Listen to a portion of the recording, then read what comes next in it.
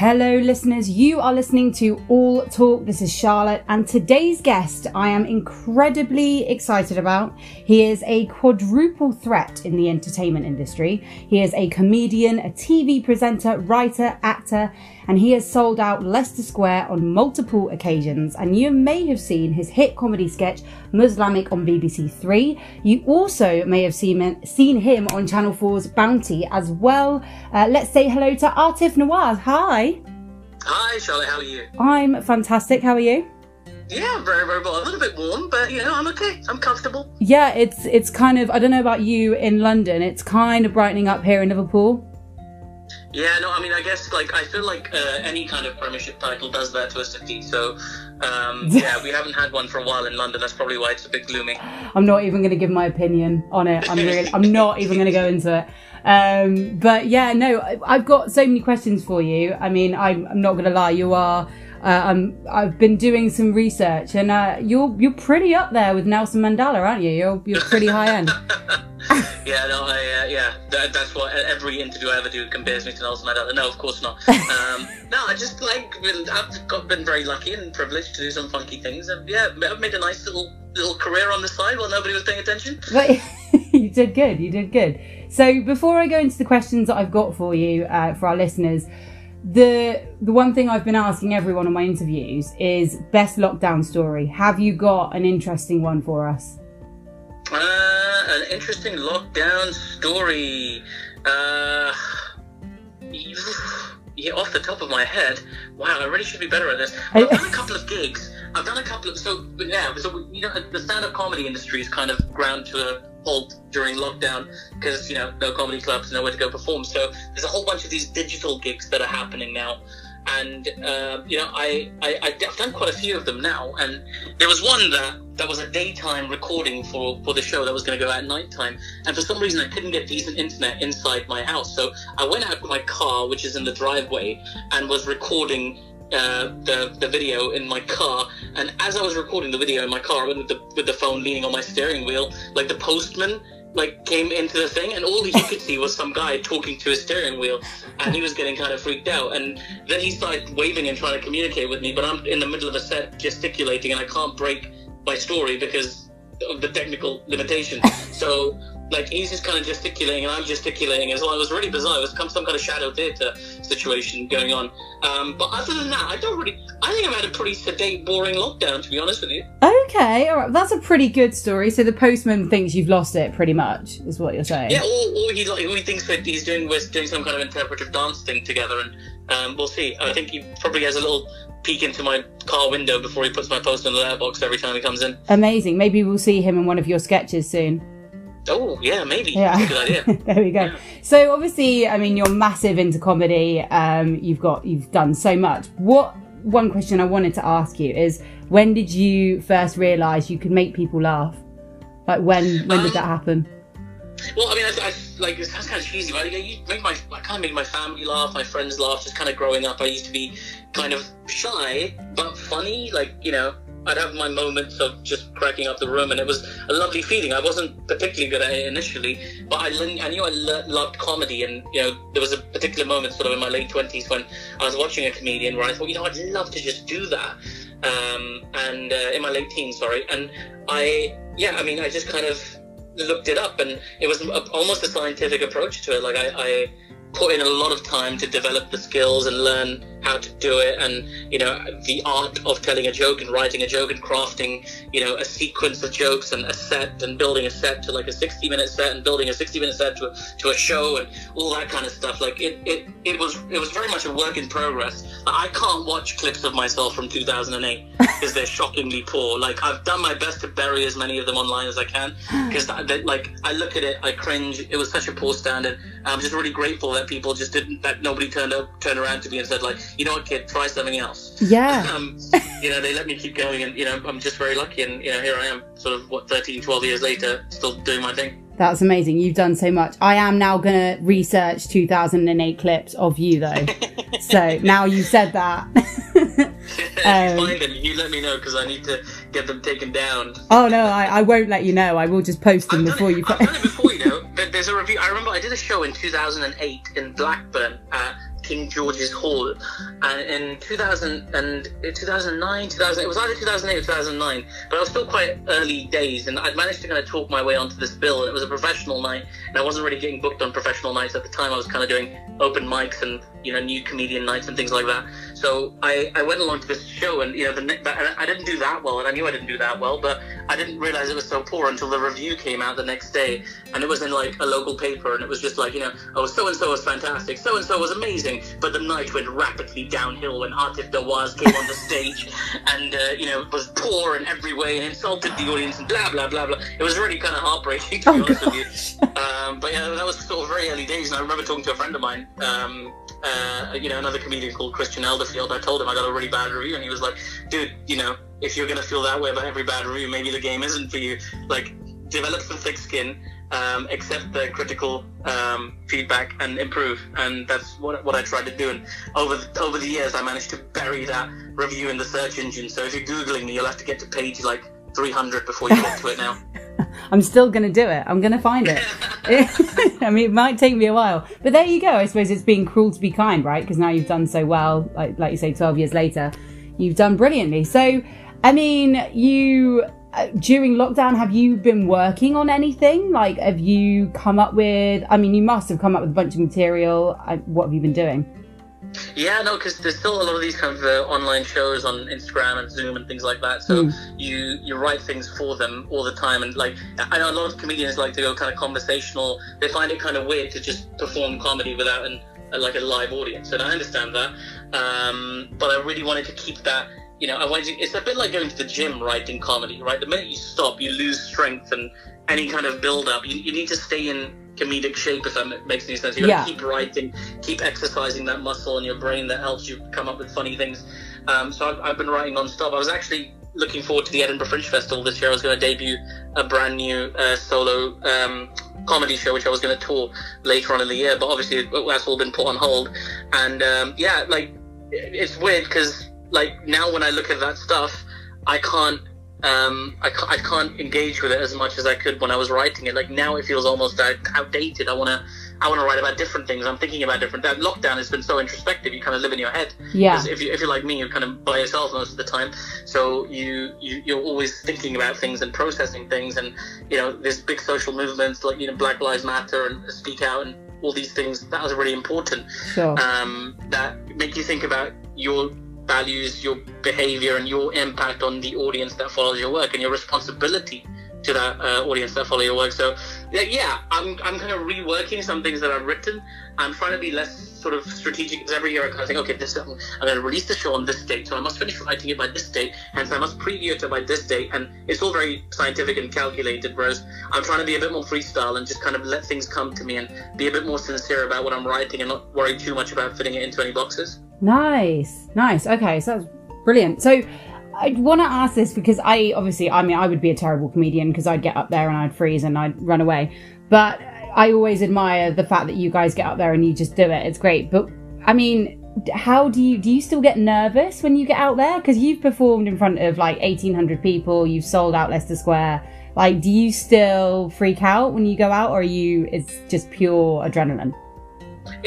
It's quite, I'll be honest, it's quite rare for me to get nervous. I do still sometimes. Every time I gig in Blackburn, I still get a little bit nervous just because that review comes back to my mind. But yeah, look, I should clarify, it's Leicester Square Theatre rather than Leicester Square. I didn't sell out the whole square. That would be, you know, impossible. Right. But I did sell out the theatre, which was lovely, a bunch of times. And, you know, I've been very lucky. I've got very kind audiences. But because I've had so much love from the audiences that follow my work, like even when I do Edinburgh, like there's a group of people who don't even go to the festival. They'll just come and see my show because, you know, they like what I do, and I've had that kind of love from audiences, so I feel generally quite good about what I'm doing. Also, there's a level of confidence you develop after doing it for so long. Like, you know, what you've got is, well, at least good to you, or you're comfortable with it. The minute you're comfortable with somebody, the worst thing that can happen is somebody won't laugh, or they won't find it interesting or entertaining or funny, and that's fine. As long as you're okay with it, and you can accept that some people won't like it, you couldn't possibly fail. All you can do is deliver the material that you've prepared. And if they don't like it, that's fine. That's not a big deal. We can just work on it again. But as long as you're prepared and, you know, you've got a show and there's an audience out there, why be nervous? Go enjoy the feeling. Yeah, that's a good outlook to have, for sure. You should do it, by the way. You said you could never do it, but you should definitely do it. Like, I sincerely believe that everybody should get on stage at least one time in their life. Just get in front of a group of people and just, say whatever you got to say. You don't have to be Michael McIntyre. You don't have to be like, Dave Chappelle, Chris Rock. You don't have to be anybody. You just have to just do it for the experience, the buzz of it. You'll feel some personal development, some catharsis just doing it, I feel like. Yeah, see, I would love to have... I mean, the closest I've got to comedy is I was in a pantomime. That's like as far as I've gone. That's not bad. That's not don't downplay that. Pantomimes are cool shows. I go and see at least one pantomime every December. So, I'm on board with that. Like, and it's not a big transition from that to doing a little bit of stand-up comedy. You don't have to be out there for hours. No. You could do like 5 minutes, something like that. You'll be all right. Yeah. I mean, I'm knowing me as well. I could get up there and start rambling and then it could all go wrong. But maybe I'll take your advice. You might see me soon. You never know. I shall look out for it. It's good advice. So how do you deal, because recently, I don't know if there's a comedy club in Liverpool, and now I've forgotten the name of it. It's underground. Hot water. I think that's it. Yeah. And I think that's the one. And I mean, obviously it's been months since we've been, right in the city centre. And I remember going and just thinking, because there are hecklers, obviously people drink and then they start heckling. How do you deal with hecklers? Like, you personally? Well, the comics, like particularly comics in Liverpool, they're so adept at dealing with hecklers. Like, I'm a big fan of a Liverpudlian comedian called Adam Rowe. Yeah. And he's fantastic. He's frequently at Hot Water Comedy Club as well. He kind of invites that. He's got this real alpha energy on stage. And, I'm like, I think in the industry, and I don't mean to in any way sound arrogant or self-aggrandizing, but people see me as kind of like a nice guy. Like, so I don't get the aggressive heckles, but I have had some moments where people heckled me, and there was a moment which was like, so I think it was The Guardian, it was The Guardian. They did like a piece on, the 10 best heckle put downs or whatever, and I was very fortunate they included me in that list. And it was just about, there was a passage where I was talking about not drinking alcohol in my set, right? Yeah. Because I'm a Muslim, I don't drink, so, and it's no big deal. It was just part of my story. But there was a guy in the audience who he was drinking a lot himself, and he kept yelling and interrupting what I was saying, and he kept objecting to this not drinking thing. And then I said something which I probably can't repeat on this station, but there's a clip online, you can find it. It's like, I think it's like called Aatif Nawaz, Why I Don't Drink, but fair warning, there's a little bit of aggressive language in there. And like, I think, and it's not, I didn't deliver it aggressively, I kept my tone, but I made my point. And does this ever happen to you, Charlotte, where you're arguing with somebody, you have an argument, and then you walk away from them, and then 10 minutes later, you think, damn, that's what I should have said? Yes. Does that ever happen to you? Yeah, all the time.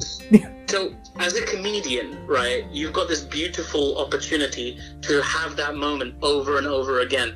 So, if you're at a gig and somebody heckles you and you don't have a comeback in that moment, you think about it, and then eventually something will come to you, and then you write that down. So the next time somebody heckles you, you're ready to go. And if you've been going for like 10, 15 years or whatever, you've got like a whole backlog and catalogue of put downs and like slams and burns and comebacks and all these kind of things, and it's just part of it, really. It's bizarre because it's really only a pronounced thing in the UK, and a little bit of Europe, but every time I've kind of gone over to the States and stuff, they don't heckle as much in my experience. They tend to be very quiet and more just a bit more of a, I don't want to say pleasant, but just a bit more of an attentive, obedient audience. And like, it's weird, you kind of miss the heckling when you're out there. Yeah, I know what you mean. I when I was working, I worked on cruise ships, and obviously they have a comedy club on there, and quite a few obviously American comedians. And I did notice that actually, there's barely any heckling at all. But have you been to Australia? If you go there, they heckle in Australia. Probably worse than us. Yeah, I've never been there myself. I had a couple of plans to get over there for the Adelaide Fringe, and both times the plan kind of fell through. But I've heard many stories. I've got a ton of friends who perform in Australia who are Australian themselves, and it's a slightly different culture over there. And they tend to have very thick skin, the comedians from Australia, and they tend to do really well over here as well. So it's a different culture everywhere you go. Yeah, definitely. No, I do actually know the clip that you're talking about. I did actually find that earlier on today, and it wasn't so mean, was it? It was good. It was good. Yeah, no, I appreciated that. I really did. Yeah, no, it was pretty good. So obviously, I mean, you've done comedy and things like that, but I'm going to talk to you about cricket in a second, because I know nothing about cricket, but you obviously do. But before that, Muslamic on BBC Three. Cool. Talk to me about that. Yeah, well, it's a sketch comedy show that myself and a really dear friend of mine, another very talented comedian called Ali Official, wrote together. We were driving back from the Glee Club in Birmingham, which is a comedy club, after a show one night, and we just chatted about things we wanted to do in the industry, and we talked about wanting to write a sketch comedy show from the perspective of like two Muslim guys. Like, we love Key and Peele, right? The American show, the sketch duo, and they're so talented, and we just adore their sketches, and we just love that style, and we really thought it lent itself to this kind of, you know, this suburban, like, English British Muslim experience. And so we thought, let's put that in sketch form. And then, you know, we're very lucky. There were some great people at BBC Studios who said, you know, they wanted to back us. There's a gentleman called Chris Sussman who's produced, you know, amazing things like Fleabag and you know, Inside Number 9 and Unorthodox, which I was watching recently on Netflix. Like, he's done some great shows, and he you know, became a champion for our show and made sure that it would happen. And, you know, and then we put it out there, and then, you know, millions of people watched it. It was really bizarre. Like, for us, it was just like a little idea that the two of us had. We had no idea that there's one sketch in particular that we were told afterwards has been seen more than like 70 million times around the world. And it blew my mind, because if I put all my work together of the last 12 years against that sketch, it wouldn't equate to like a tenth of that. So it was a different scale of audience for me, and it was just a really cool experience. It's just a dream, right? When you're a kid, like, you dream of writing and starring your own show, right? And it happened with Muslamic, so it was very cool. It's awesome. I've been watching some of the stuff online, and it was making me laugh. It's great. I mean, and you're right. I suppose that was your dream when you were younger, and you've accomplished it, and it's impressive. It's great. But yeah, I mean, I've watched some of your stuff, and like I say, it's brilliant. Who were you influenced by? Like, who was when you were younger, or when you started this? Like, who was influencing you? Gosh, there's so many people. I mean, I admired more people's work than I was influenced by. So, you know, I always loved stand-up comedy, but I never really thought I never thought of it as like a tangible option for me until I saw Omid Jalili on stage live at the Apollo.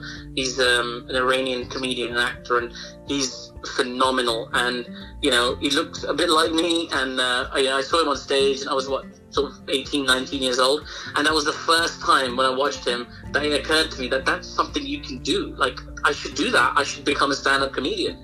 And so I think just as a direct influence, like, I loved his style, you know, the way he kind of treats everything like a show. He gives it that theatrical quality. He's drama school trained, so he brings this kind of performance to everything. Whereas when you watch someone like Dave Chappelle, like, it feels like it's deeply emotional, like you're just listening to him talk, and you can, because he's got this incredible comedic voice, and just, you know, something that we all, you know, we're just privileged to be around in the same time. But like, someone like Omid, I just love that style of performance. I mean, I'm of Pakistani heritage as well, right? So, you know, performance we always think of performing as quite a big thing. Like, when you're going out to see something, it's an event, right? It's like buying tickets to the opera, or buying tickets to the theatre. So you give that performance that importance. You dress nicely for it. You make it quite big. You make it seem like it's an event every single time. And like, all of these things, they really fed themselves into the way that I perform. And to this day, I've retained a lot of those qualities. So Omid Jalili, number one with a bullet in terms of influences. Okay, fantastic. Good to know. So, right, cricket. Now, like I say, I know nothing about cricket whatsoever. The only reason I know something to do, my dad is a massive fan of cricket. But talk about, you've got The Greatest Rivalry, right? That's your podcast. Mm-hmm. Talk to us about that. So we just started doing this over lockdown. So the cricket thing is so bizarre. Like, I was always as a fan my whole life, right? And I was the son of Pakistani immigrants in the UK. So it's kind of almost a given that you're going to like cricket, particularly growing up in the sort of 90s and noughties and stuff. Like, that's what you did. You watch cricket with your family and all that kind of stuff. So I always adored it from a distance, and I was kind of like, I mean, I wasn't quite a journalist, but I was definitely a smart fan, if that makes any sense. Like, again, without sounding arrogant or anything like that. I was lucky that because my profile was growing in the world of comedy and things like that, people would invite me for my opinions on it. It was a bit like sort of Soccer AM style, where they bring on celebs to talk about their favourite football teams. People would frequently bring me on to things to talk about Pakistani cricket. And, you know, that caught the wind of somebody at BBC Sport who was like, yo, why don't you come and do a show for us about this? And I was like, okay, that'll be fun. And then we did that, and that led on to me being involved in the World Cup and getting to broadcast some stuff, and, you know, kind of slowly but surely made my way onto TMS, which is like, TMS is like this institution. It's like a 100-year-old program that they've been doing on the BBC. And, like, you know, I managed to get on there by complete fluke. And then, so, I mean, obviously there's no cricket this year because of lockdown, and it doesn't look like there's going to be for a while. So I've been chatting to a friend of mine, Nikesh Ragani, who's a sports journalist himself, and, you know, we had this idea of documenting the rivalry between India and Pakistan, because, like, if you compare, like, the biggest rivalries in the world is what people think of, like Brazil and Italy, or England, Germany, or, you know, whatever you might think. Like, these are the big rivalries that people think of in terms of sport. But for a cricket fan, there is nothing like Pakistan versus India.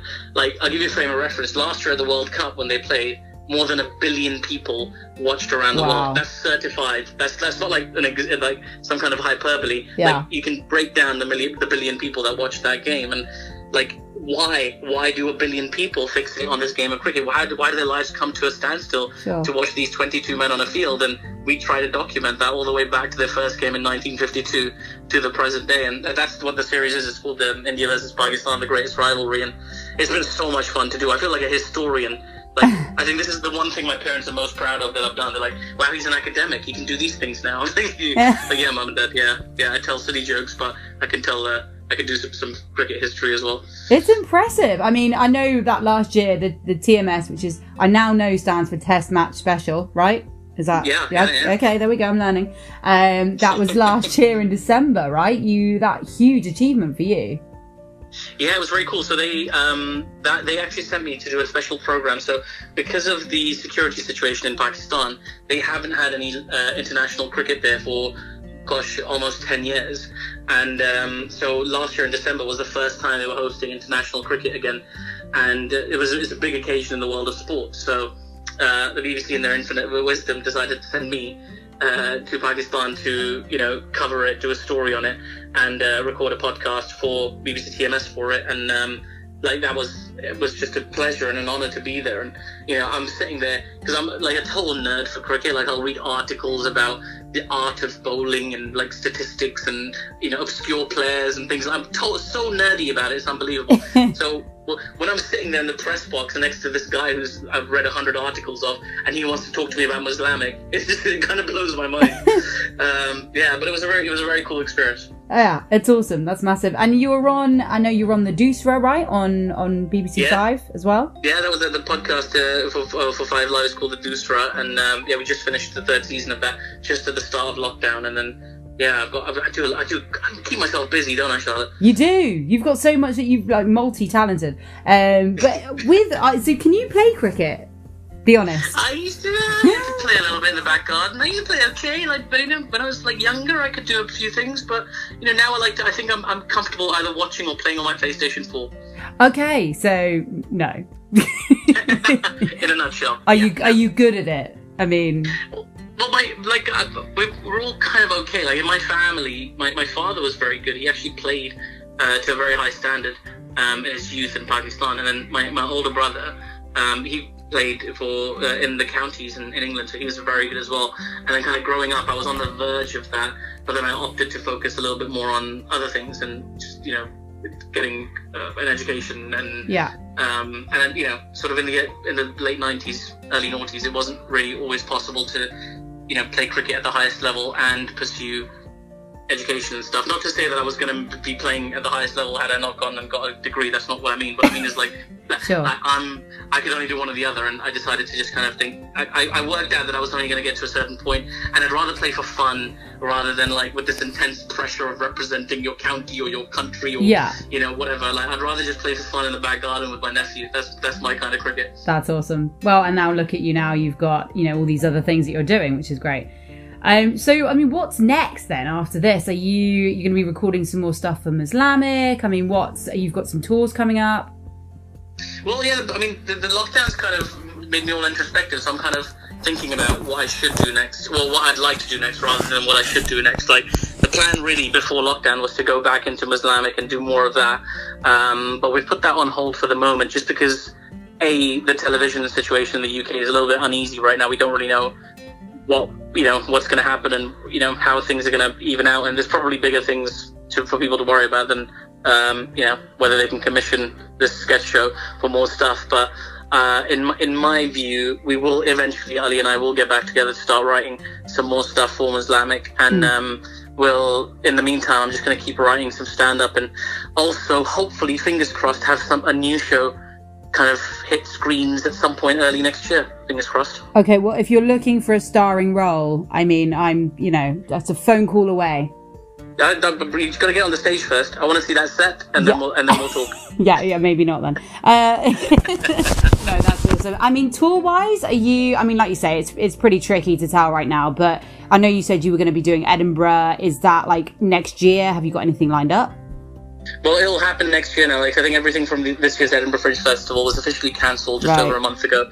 So Edinburgh 2021, I imagine it'll be exceptionally busy because people who are planning to do it anyway will be there, and everybody who cancelled this year will be there, and there'll be a lot going on. So as long as there's room for me, you'll definitely see me at the Fringe next year and honing and practicing and delivering, hopefully, a brand new show that says something interesting, hopefully.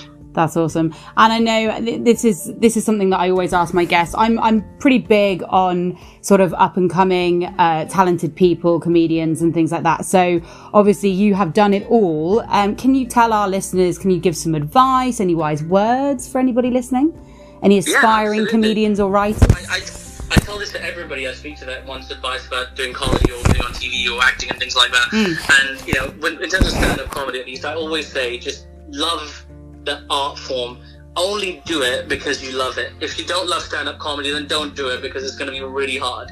Like, it's not a way to get rich or famous. It's not a way to, you know, impress people. It's specifically, you've got to get something from it that's deeper than that because, you know, 9 out of 10 comedians, they don't perform to huge audiences, and that's got nothing to do with skill level as well. So, I mean, the entertainment industry is not a meritocracy, so you need luck on your side, you need timing, you need the right people to champion you along the way, and you need to be incredibly persistent. So what I would say is don't have any expectation from comedy other than enjoying it. So as long as you're enjoying your work, every time you get on stage, whether it's in front of like 10 people, 20 people, or it's like 100, 150, 200 people, like, it doesn't matter. The fact is you're there and you love getting that mic and having the privilege of being the designated entertainer in that space.